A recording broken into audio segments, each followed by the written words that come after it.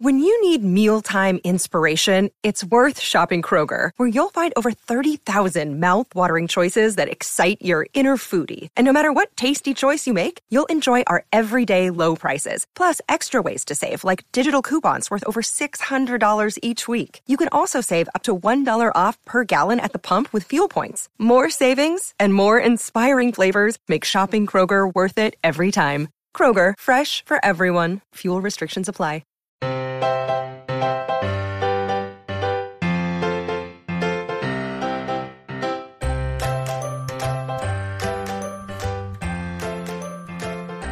Hi, friends. Welcome to the Professional Book Nerds podcast presented by Overdrive. This is Joe. Hi, hello.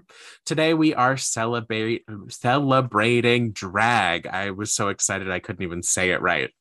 Tomorrow starts season 7 of RuPaul's Drag Race All Stars, and I am beyond excited. Jill is with me today. Jill, hello. Hi. That's my Alaska impression. There's only one way to enter this episode is with a hi, or with like a Trixie and Katya style. So I mentioned RuPaul's Drag Race in the Stream-a-Likes episode, but just for those of you who aren't fans like us or who may be just diving in for the first time, RuPaul's Drag Race is a reality competition show hosted by a famous drag performer, RuPaul.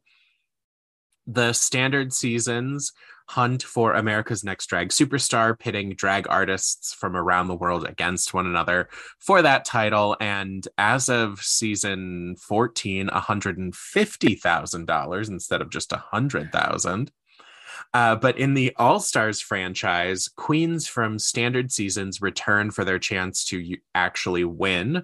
I should say usually, though, because season 7 of All-Stars is an all-winners season. Now, since this is an all-winners season, spoiler alert for new watchers, skip like 2 minutes ahead because Jill and I are going to talk about our feelings. I'm also going to read off the contestants for season 7 and ask Jill who she wants to win. So like, give us like 2 minutes if you're trying to preserve it for yourself. Jill, thoughts, feelings, just in general of the idea of an all-winners season. I am so here for it. Okay. It is no, you and I have talked about this. Of course. My favorite season of all of RuPaul's Drag Race is season 5. So absolutely. I am here for Jinx to return, to win the crown again. Here for it. I'm so here for it. Absolutely. Season 5 is also my favorite season. I've watched it so many times because you can rewatch it so many times. Speaking of season 5, Jill and I saw Alyssa Edwards this weekend. She has a touring. What would you call what we witnessed? A review, like a fancy Broadway review. Yes. There's some like lip syncing. There's some dancing. There's some comedy. There's some men. Mm-hmm.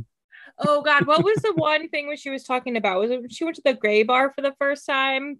Yes. When she was talking about going to the gay bar for the first time and the dancers, I was like, is this about to become fully explicit? That's what it felt like. Dancers. If I had known the art of dance was like that, I would have gotten into the art of dance. Right? There was a person sat a few rows behind us who every time those boys came out just went like, oh. And I mean, I relate, but also like, sir, we're in public. Right. Yeah, there was a lot, and there was just Alyssa being Alyssa. There were costume changes. Her costumes are so stunning. That blue dress towards the end where she was dancing. That blue dress, even the first piece where she was just like in a bodysuit that had the like stars, the amount of rhinestones in everything she wears and the way that they catch the light, like I won't lie. Alyssa could use just a few more runs through to get used to telling her story, because I don't think she's used to being scripted. If I can Yes. provide a moment of review, I would say Yes. she still has to find her comfort in the way that she was so comfortable in everything else. But when she had to do like a bit or a moment that was planned, you're like, oh, she just hasn't found like her voice in it yet. But it's like a beautiful, compelling story of her life. Mixed in with dance numbers and costume changes, and her energy is infectious. I couldn't tell if they were scripted or not. Like the whole thing with the spotlight, I was like, is this that how Uh-huh. so for context, she's on stage and the spotlight twice, I think, the spotlight drifts off of her and she makes some comment about making sure that the spotlight stays on her. And I'm just like, this is Playhouse Square. It feels very unlikely that their spotlight would mess up. Well, because the first time when she called it out, I didn't even notice that it had drifted. Either. Yeah. And the second time, it was like comically drifted. Correct. And both times her response was a callback to something she had done. Because the first time, I think both times were reference to her Joan Crawford, which isn't really Joan Crawford, but Mommy Dearest movie. Right. So, because she does the whole like, I've dealt with monsters like you before. Like both times are Joan Crawford callbacks. So it has to all be staged. I would think so. I also, the only thing I wasn't really sure was like when she was almost tripping. Yes, that too. Because I was watching the gown and I was like, that is curling in a way, that bow is curling in a way that she's going to step on it. But I think maybe the most impressive thing I took away was her awareness of her own body. Because she just, before she'd walk, she'd kick all of the fabric out of the way in a way that like you don't even notice it. But correct. Because I was so afraid she was just going to eat it on that stage that I was paying attention. Yeah. I live for it. She was very aware of those gowns. She also had this fantastic silk leopard print, like dressing gown. I don't even know what else you would call it, like dressing gown. Yep. And she had like a black, she had the wig taken off, so like a black cap. I mean, yeah, she was giving Norma Desmond from Sunset Boulevard, and I was here for it 100%. It broke to intermission right after that, and you were like, didn't know I needed one of those. And then I jokingly said, I need one of those like Black Widow with the ostrich trim, completely sheer. That's right. And then when she comes back, that's what she put on. Yeah. Like our two personalities were represented from before intermission and right after. So good. But so it was tons of fun. If you have the chance to see Alyssa, I think it's worth it. And it was created by people in the West End and debuted there. And now she's touring with it. So super fun. Great tie-in for season 5. Any chance to see Alyssa again, I will happily take. But so let's see. Before we dive into our titles that are drag centric, the season 7 of RuPaul's Drag Race All-Stars features Jada Essence Hall, winner of season 12, Jinx Monsoon, winner of season 5, Monet X Change, winner of All Stars 4 or 5. I don't know why I decided I was going to do this to myself. I don't remember all of them. Raja, winner of season 3, who I'm happy to see because she can go from 75,000 to 150. Yeah. The Vivian, who also happy to see because she won $0, being UK season 1. The UK doesn't give away prize money for TV shows. Trinity the Tuck, who was a co-winner with the All-Star season with Monet X Change, and then Evie Oddly from season 11. It's going to be pretty great. Now, Jill, I agree. I'm here for it. You are looking forward to Jinx. I am looking forward to Jinx. I adore Jinx. I also adore Jinx. I am secretly looking forward to Roger, which is what I call Raja, because I'm so glad that Raja is going to be back. It was fully like a runaway season 3, but like she's been gone for so long and we've only seen her like web looks. I would love to see what she's bringing, but I'm probably with you. I think this time around I want Jinx to win. To be fair, I wanted Roxy to win season 5, so I can only say so much. I can't with Roxy. I'm not a fan of Roxy. I love her. She's messy. I think that's why I don't like her. Which is why I love her. I could never be that messy. The rest of Relax and Talk I'm fine with. Like I like Alaska, I love Detox. Just something about Roxy, I'm just not a fan. But funny. Again, that's just personal preference. So have you seen any of the TikToks going around from DragCon? I think I've seen a couple, but I don't really remember. Rue fully forgets Jinx's name. No, did not see that. Oh, they're about to like ribbon cut to start things, and Jinx is standing there, and Rue's telling the story of like, you know, and I was just talking about this with this one. Oh. And like is staring Jinx, but not only just ends it with this one, then goes, and tell them what your name is. Right. Could have gotten away with this one. That said, I think at this point, Rue's just old, which is not a hateful comment. Yeah. But, you know, like I understand with that many people coming through. I was always with the like, you're never going to remember every queen and you're never even going to remember every winner. But realistically, haven't they already wrapped? Yes, that's my thing. They would have already wrapped the All-Stars. So you would think. You'd remember Jinx. Although wasn't it Tammy Brown who after season 1 like called Rue out for constantly having an earpiece and needing to be fed lines? It's possible. And so it would not surprise me if Rue just flat out does not know or remember. Will not learn a name. Because she kept getting fed lines. Yeah. So I think like if you had just wrapped, or at least wrapped at some point within the last year, let's say, right? You would think you would remember. Also, like if this is, she doesn't talk to many of the queens. If this is one of the queens you actually talk to, yeah. What do I know? Like former winner now coming back with All-Stars, right? Like, you would think. You would remember. You would think.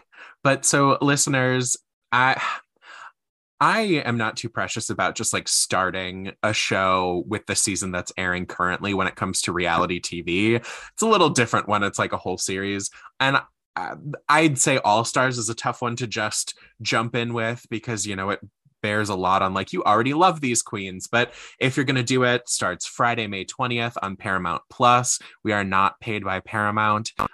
If they want to pay me, I will happily provide a Venmo. But we're just shouting it out because Jill and I love drag and we're so excited for All-Stars 7. Sure do. Yeah. So excited. I'm so excited. I'm so excited. And I will say, as far as All-Star seasons, and it could be because I love season 5 so much, but season 2 of All-Stars is it is probably one of the best seasons of any RuPaul ever. So good. It's so good. I also have like an even bigger appreciation for it after seeing Alyssa's show from just some of the behind the scenes things she said. Just I'm imagining her being shushed, standing behind the mirror of like, no, baby, I'm going to go talk to her. I'm going to let her know I have a problem with her. And Tatiana being like, they're quieting you, girl. Yeah. I love it. I'm so excited. So if you haven't gathered from all of our blathering, which who knows what Jill has edited or not. True. It's true. Today, we are going to give you some more drag-centric books. These are going to be across the gamut. I know a lot of mine are a little more, if you want some of the history of drag, but also some fun stuff. So I guess we're just going to dive into it. Yeah. Sounds good. All right. So my first title is If You're a Drag Queen and You Know It by Lil Miss Hot Mess. So this is a super fun juvenile title. It is you know, like if you're happy and you know it, this is Little Miss Hot Mess's second book, I believe. The first one is The Hips on the Drag Queen Go Swish, Swish, Swish, which I love. So I am one of the chairs of our employee resource group here at Overdrive. I am part of the LGBT employee resource group. Our name is for the Reading Rainbows. And I think it was last year, we ended our programming with a fun Zoom read along where we read The Hips on the Drag Queen Go Swish, Swish, Swish. And we all did just like a different part of it. And it was a fun way to end out the year. So I am super excited to see that Little Miss Hot Mess has this new book. So strike a pose, blow a kiss, mouth the words. A fun sing-along book with a drag twist that encourages kids to embrace all the playfulness of drag culture, written by a founding member of Drag Queen Story Hour. If you're a drag queen and you know it, let it show by winking, shaking your bum, laughing real big, twirling around, and more. Join a cast of fabulous drag queens as you sing along to the tune of If You're Happy and You Know It in this playful celebration of expressing your brightest and boldest self. So that's my first title. A fun one if you're just looking to have some fun with your friends, or if you're trying to encourage your kids to understand different perspectives from the ones they're living. Which we love. We love those different perspectives for children. We love to see it. Love to see it. So my first one is Reverie by Ryan LaSala. You are probably, if you've listened to the podcast, familiar with Ryan LaSala, and especially Reverie. Reverie was a big library read pick from, I think, last year, the year before. I should have looked it up in advance and forgot. Anyway, so Reverie is about Kane. He was in an accident that robbed him of his memory, and the only thing he knows for certain is that the police found him half dead in the river. The world as he knows it is different. Reality seems different, and strange things start happening around him. Kane isn't sure where to turn. So Ryan came on to the podcast as part of a live event that Adam and I did for Big Library Read. If you were there, I hope you enjoyed it, because Ryan and I did tarot readings while he got ready in drag, because there's a drag queen in Reverie. And who doesn't love that part? So of course I had to include this. And if you did not read Reverie as part of Big Library Read, that's okay. You can read it now, and then you can go listen to the episode from when we aired it, from when it was on the podcast. So that is Reverie by Ryan LaSala.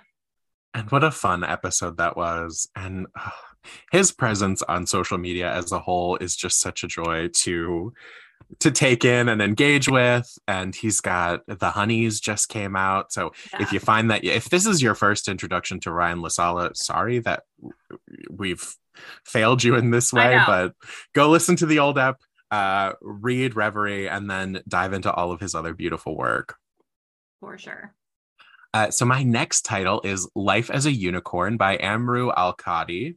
And this is a biography. It's, a heartbreaking and hilarious memoir about the author's fight to become true to themselves. It's the winner of a Somerset Maugham Award, shortlisted for the Polari First Book Prize of 2020. So Amrou knew they were gay when, age 10, they first laid eyes on Macaulay Culkin in Home Alone. It was love at first sight. Amrou's parents weren't so happy. From that moment on, they began searching in all the wrong places for ways to make their divided self feel whole again. Life as a Unicorn is a hilarious and devastating story of the search for belonging, following the painful and surprising process of transforming from a God-fearing Muslim boy to a queer drag queen, strutting the stage in 7-inch heels and saying the things nobody else dares to. So a great look into drag across cultures, into finding yourself through art, whether that is the art of drag or just kind of the different ways that you can express yourself. And there are a lot of different covers for this book, just depending on where you're at. And they're all fun in different ways. And they all kind of evoke different kind of nostalgic feelings almost. But the tagline in the book is a journey from shame to pride and everything in between. Okay, my next one is called Middle School's Drag You Better Work. WERK. I will not attempt a RuPaul impersonation. So this is by Greg Howard. It is also juvenile, which I love that there's so many like juvenile and middle grade and younger books for really young readers. So 12-year-old Mikey Pruitt is president, founder, and CEO of Anything Inc., has always been an entrepreneur at heart. Inspired by his grandfather, Pat Pruitt, who successfully ran all sorts of businesses from a car wash to a roadside peanut stand, Mikey is still looking for his $1 million idea. Unfortunately, most of his ideas so far have failed. But Mikey is determined to keep at it. It isn't until kid drag queen Coco Caliente, mistress of madness and mayhem, aka 8th grader Julian Vasquez, walks into his office, aka his family's storage laundry room, looking for an agent, that Mikey thinks he's finally found his $1 million idea, and the Anything Talent and Pizzazz agency is born. Anything Talent and Pizzazz agency. I love that. Anything Right? Talent and Pizzazz agency. Soon, Mikey has a whole roster of kid clients looking to hit it big, or at least win the middle school talent show's $100 prize.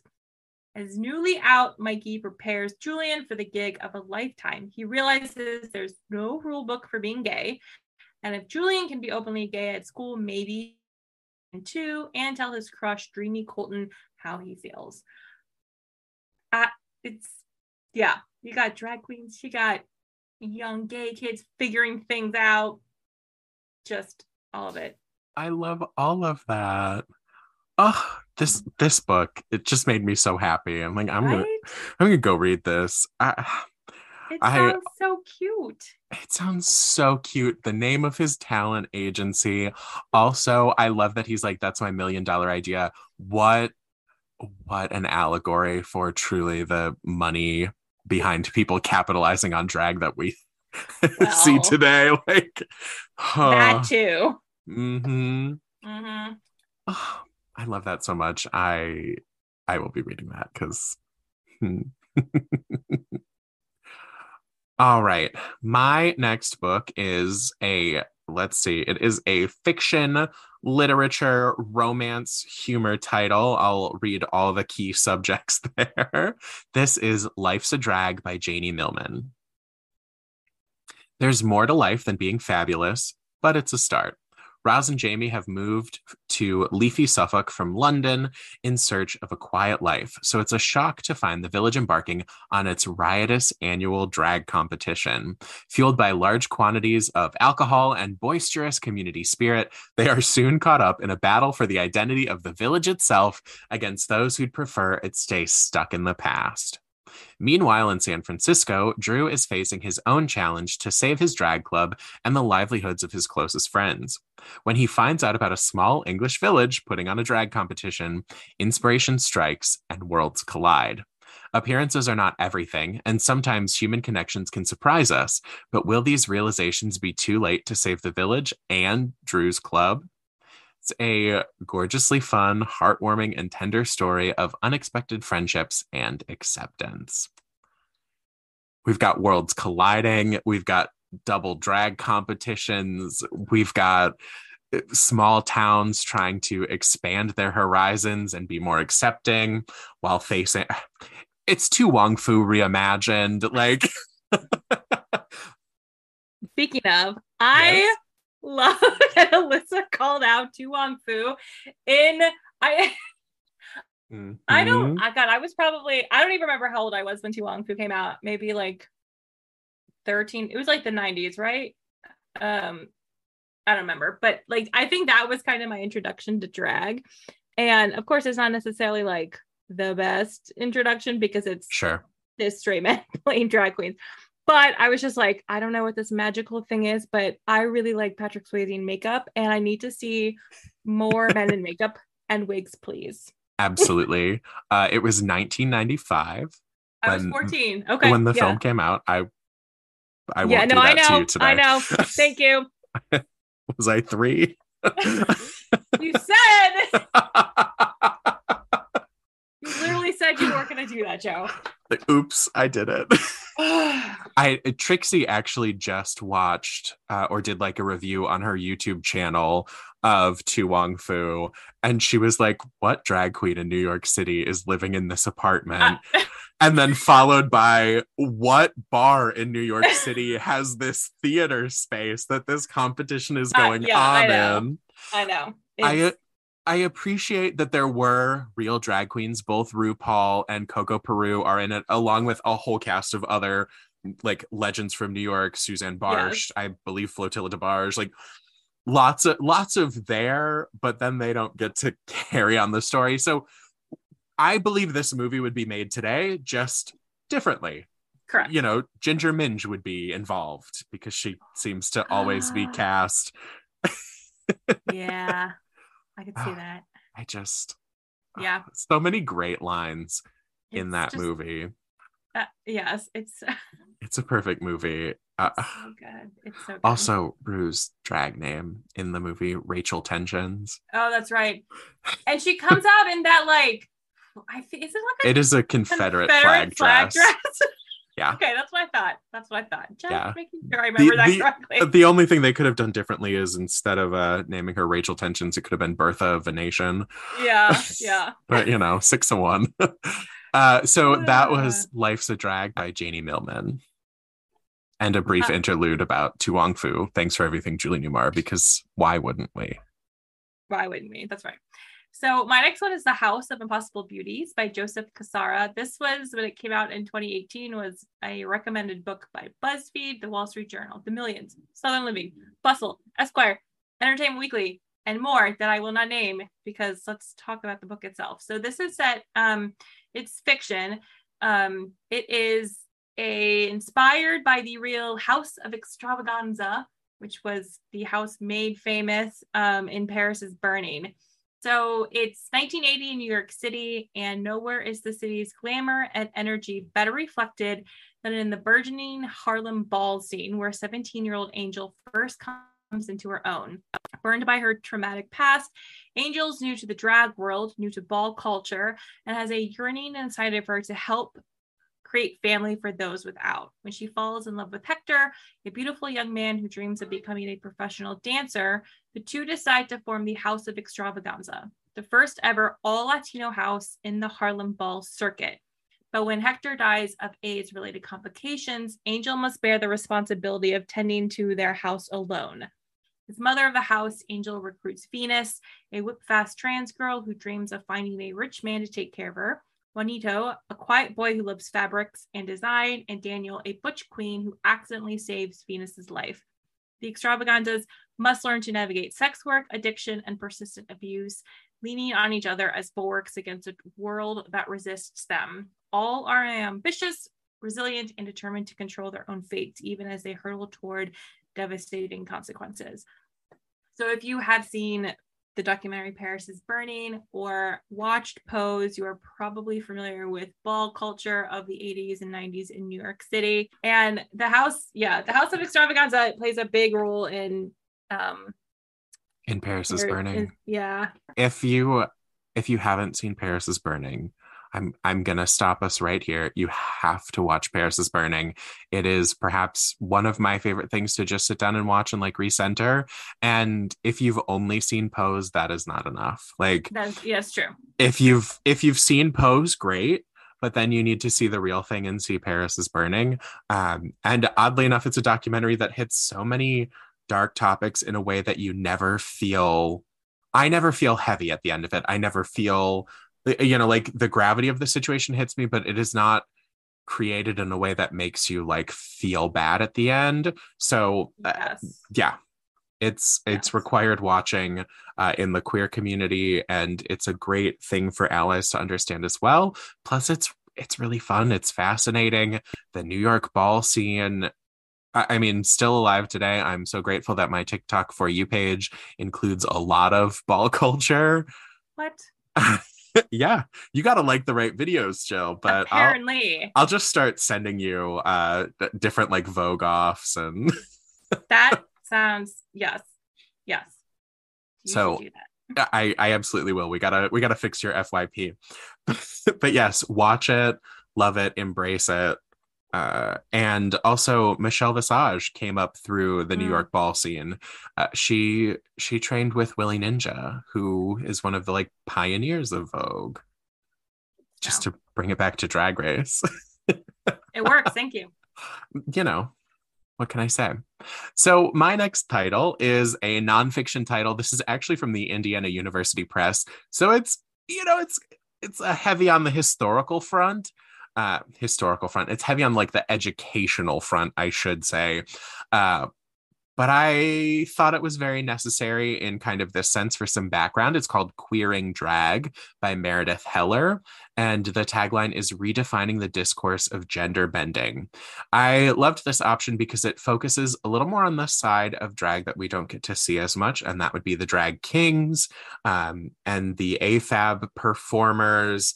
But so overall, theatrical gender bending, also called drag, is a popular form of entertainment and a subject of scholarly study. However, most drag studies do not question the standard words and ideas used to convey this performance genre. Drawing on a rich body of archival and ethnographic research, Meredith Heller illuminates diverse examples of theatrical gender bending, male impersonation in variety and vaudeville from the 1860s to the 1920s, the sexless gender bending of El Teatro Campesino. Oh, I'm going to try that again. The sexless gender bending of El Teatro Campesino from 1960 to 1980, queer butch acts performed by Black nightclub singers such as Stormé DeLarverie, instigator of the Stonewall Riots, 1910 to 1970, and the range of acts that compose contemporary drag king shows today. Heller highlights how, in each case, standard drag discourses do not sufficiently capture the complexity of performers' intents and methods, nor do they provide a strong enough foundation for holistically evaluating the impact of this work. So Queering Drag offers a redefinition of the genre centralized in the performer's construction and presentation of a queer version of their hegemonic identity, and it models a new set of tools for analyzing drag as a process of intents and methods enacted to affect specific goals. This new drag discourse not only allows for more complete and accurate descriptions of drag acts, but it also facilitates more ethical discussions about the bodies, identities, and products of drag performers. So if you are someone who is already kind of buried deep in queer and drag culture and you want a little more foundational background, or you just want a different kind of researched perspective compared to a lot of other things that just kind of float around online, this one is an interesting one. Can't lie. You heard me read the description. It's not a light read. This is I'm sitting down with a notebook to take some notes kind of read, but I appreciated that it focuses a little more on drag kings, because that is somewhat harder to come by. I agree. That's what, when you were reading it, I was like, oh, drag kings. Yeah. That's, you don't have, there's not a lot out there about them. No, there's really not. So Queering Drag by Meredith Heller definitely hits that. And if you're looking for a different version of kind of drag competition and you're okay with a little gruesome or like messiness, the Boulet Brothers Dragula is great for that. Streams in a couple different places. I also believe the first season is on YouTube, like by them, and features Landon Sider, a drag king, and I believe there are a couple other. There is an AFAB performer in there, along with, throughout the seasons they've had a variety of different forms of expression. So you get a different representation depending on what you're watching. Very cool. I've definitely seen that floating around. I'll have to watch it. So my next one is Diary of a Drag Queen by Crystal Rasmussen with Tom Rasmussen. So Tom is the non-drag version of Crystal. Probably the best way to put that. So this is a Crystal's diary, and then Tom comes in and sort of shares the other side of this life of being a drag queen. So in these pages, find glamour and gaffes on and off the stage, clarifying snippets of queer theory, terrifyingly selfish bosses, sex, quick sex, KFC bitches, group sex, the kind of honesty that banishes shame, glimmers of hope, blazes of ambition, tender sex, mad dashes in last night's heels, plus a full face of makeup, and a rom-com love story for the ages.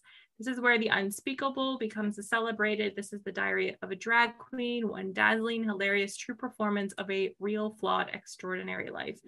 And so I love that Crystal is the first name and the main name as the author, but, you know, Tom's like, nope, I'm here too. And just sort of, you know, I've heard other drag queens sort of talk about their drag personas as being kind of alter egos almost. And I love this idea of a diary of a drag queen by the drag queen. I definitely love the like man behind the curtain element of, oh yeah, you know, oh no, Crystal's not here right now. She's getting something out of the closet, you know, because that's where all the drag lives. Right. I love that kind of separation of personalities. Yeah, I read this one in time with the Page to Stream episode, and it was so much fun. It's just a fun book. Can't recommend enough. My next title is Legends of Drag, Queens of a Certain Age by Harry James Hansen. So this is a tribute to the groundbreaking drag icons who helped pave the way for the queens of today. Drag has officially transcended from the underground and exploded into the mainstream. Queens have more visibility than ever, and it's been hard-won through decades of perseverance, imagination, and intergenerational support within local drag communities. It's time to honor the queens who paved the way for the new generation of drag and are still carrying out their work today.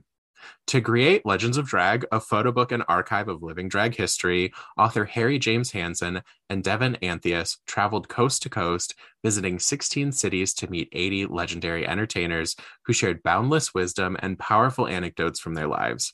These queens are featured in stunning portraits, shot on location, and styled with unique floral elements. It's not out yet. I love everything about this.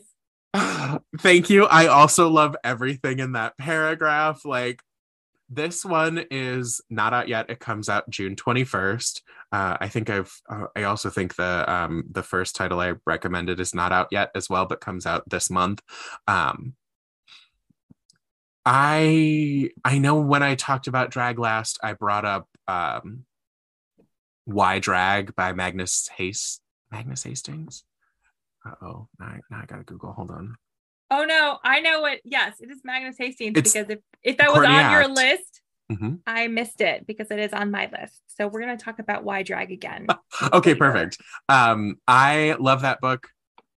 It's a great coffee table book. It's a great way to learn why the queens do what they do. Sorry, Jill, not gonna steal any more of your thunder, but I love that this one focuses on queens who truly paved the way, giving respect and paying homage to the queens who built the foundation that so many of us get to walk on today.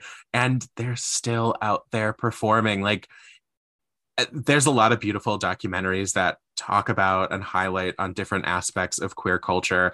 And there's nothing that makes me smile more than like they're heading to like some Fire Island competition or like handing over of the reins, and you just see Miss so-and-so 1963 walk, like shakily walk across to get on the boat to head over to Fire Island because she has to be there to watch the torch get passed to the 2022 winner. And it always just makes me so happy. So Legends of Drag, Queens of a Certain Age, be ready for it when it comes out in June.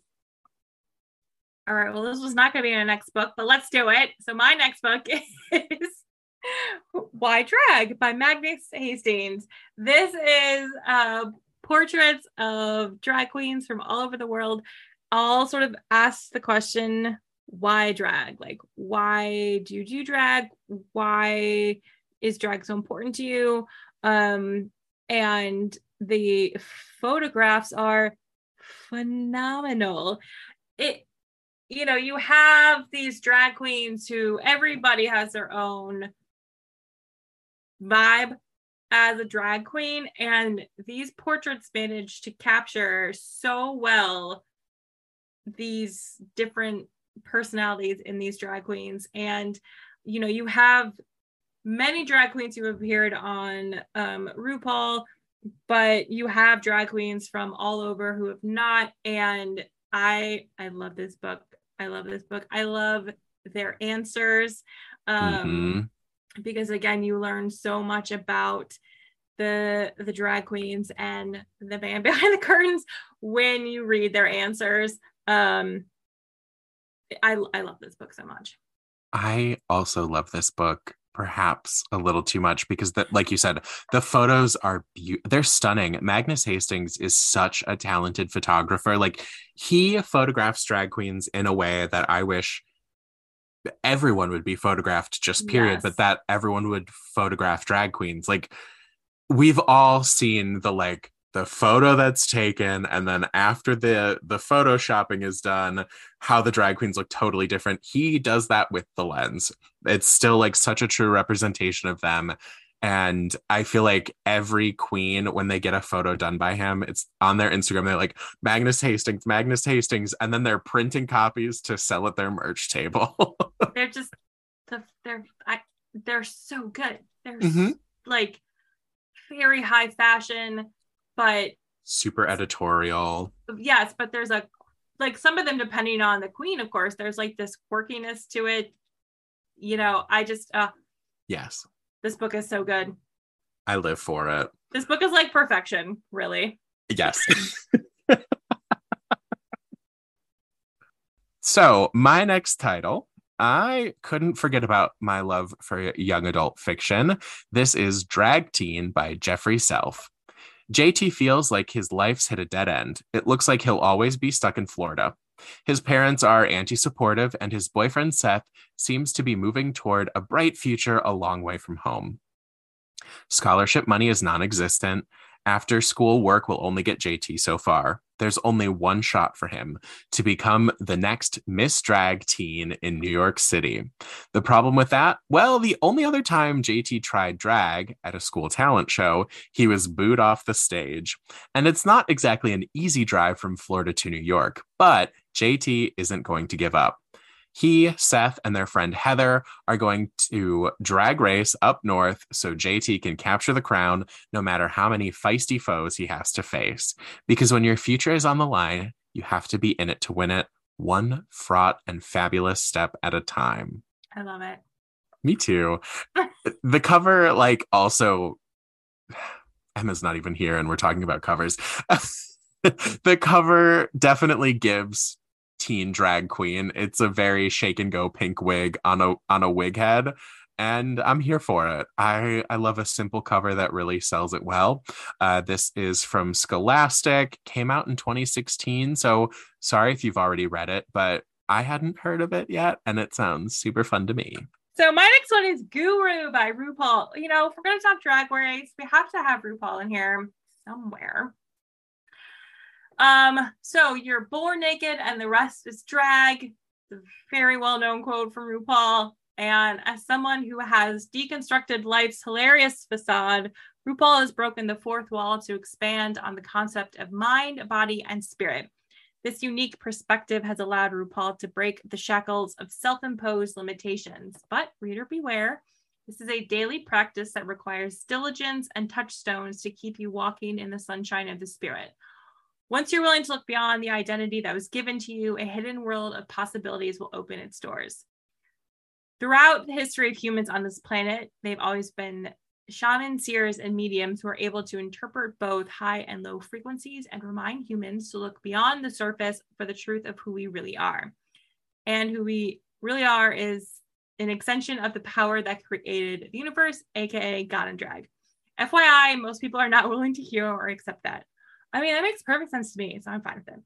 So that is RuPaul's secret for success, not only in show business, but in all aspects of life, especially in navigating the emotional landmines that inhibit most weak, sensitive souls. If you think this book is just about doing drag, you are sorely mistaken, because for RuPaul, drag is merely a device to deactivate the identity-based ego and allow space for the unlimited. Leave it to RuPaul to come up with if I wish I was as prepared as Emma always is, because I could pull up my physical copy of it and go, oh, did you mean this book? Like, she killed me during our Twilight episode. But what a description Ru has written about a book that is basically a coffee table book with photos of Ru all throughout and quotes on the other page. I mean, I love it. I love it. I'm here for it. Like, Did you ever listen to his podcast with Michelle? It's called What's the Tea? It's no longer with us. No, I'm pretty sure. Is that what they ones where they would like interview the final four on Drag Race for the podcast? They would interview the final four from Drag Race on the podcast, except those episodes never aired. They were never real episodes. That's fine. But that's my only exposure is those episodes. Okay, so basically he and Michelle a lot of times would like interview the guest judges that were on and get like actual interviews during downtime. Or just like a variety of things. They'd have episodes where they were just hanging out. Like, you can see Ru's transition from hating musical theater to week after week, Michelle beating him into loving musical theater. But all of that, I was like, that was the stuff he would say every week. Like, no, you have to look at the self outside of yourself. And I just, it was just like a rememory. It was just good times flowing back into my brain. Leave it to Ru. Leave it to Ru, another November Scorpio. So my last title is a nonfiction title. It's called RuPaul's Drag Race and the Shifting Visibility of Drag Culture by Niall Brennan. So this came out in 2017. So some of the information will be a little dated.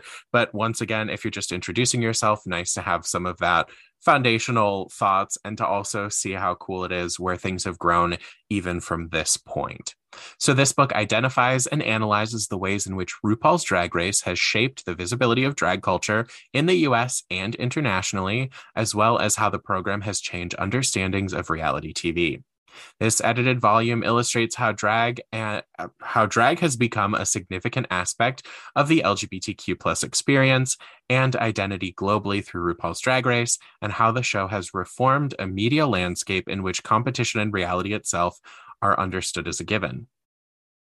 Taking on lenses addressing race, ethnicity, geographical origin, cultural identity, physicality, and body image, and participation in drag culture across the globe, this volume offers critical, non-traditional, and first-hand perspectives on drag culture. So I found this super cool, and even though it's from 2017, and I know it's a little dated, I think it's super cool, like I said earlier, to compare where we are from this point of view, because this book talks about how RuPaul's Drag Race has shaped even the international idea of drag, because this is before RuPaul's Drag Race had a version in like every continent. If you remember from Streamalikes, there is a UK series that runs on the BBC. There's España. France is about to start.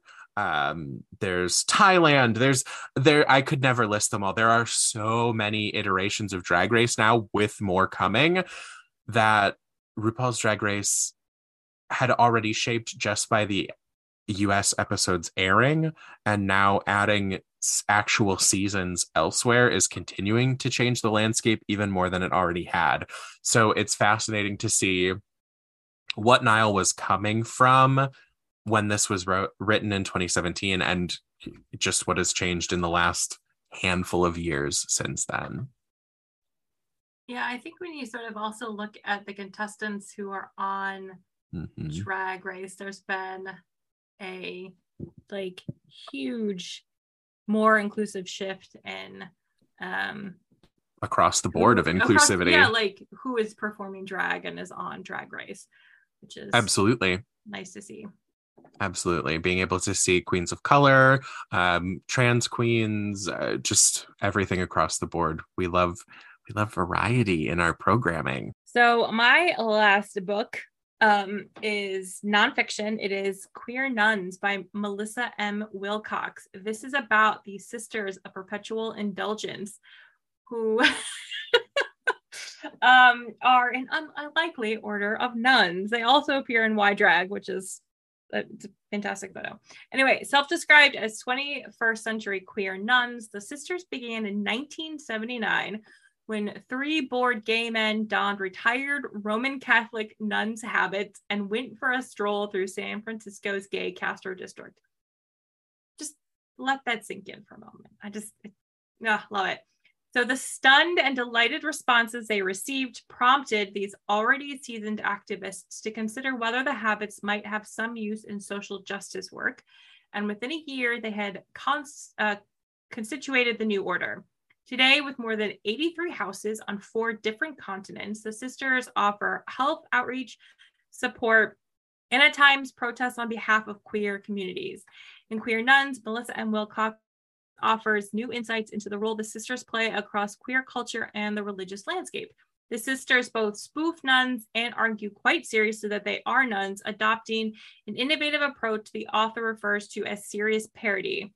Like any performance, serious parody can either challenge or reinforce existing power dynamics, and it often accomplishes both simultaneously. The book demonstrates that through the use of this strategy, the sisters are able to offer an effective, flexible, and noteworthy approach to community-based activism. And the cover is fantastic. It is, there's 2 photos, sort of one on top and one on the bottom, spreads of the sisters of Perpetual Indulgence, and the bottom one is the Last Supper painting. Just, I feel like it's the idea of like dressing up as nuns and using that as sort of a way to inhabit, pun intended, a nun, what like nuns do and what nuns stand for in terms of activism and outreach. Separate somewhat from the church, or finding those queer individuals who are still in the church. I love the Sisters of Perpetual Indulgence. I know now the makeup isn't as much of a requirement. I know not everyone does the makeup, but they have super striking makeup. They do like an all-white face, usually with a very solid, defined, drawn-in colored crease. I don't know. I think it's beautiful in a strange way as like the art side, but what they do is so important. I pulled up their website. They are a nonprofit, the Sisters of Perpetual Indulgence Incorporated. They are a leading edge order of queer and trans nuns. They believe all people have a right to express their unique joy and beauty.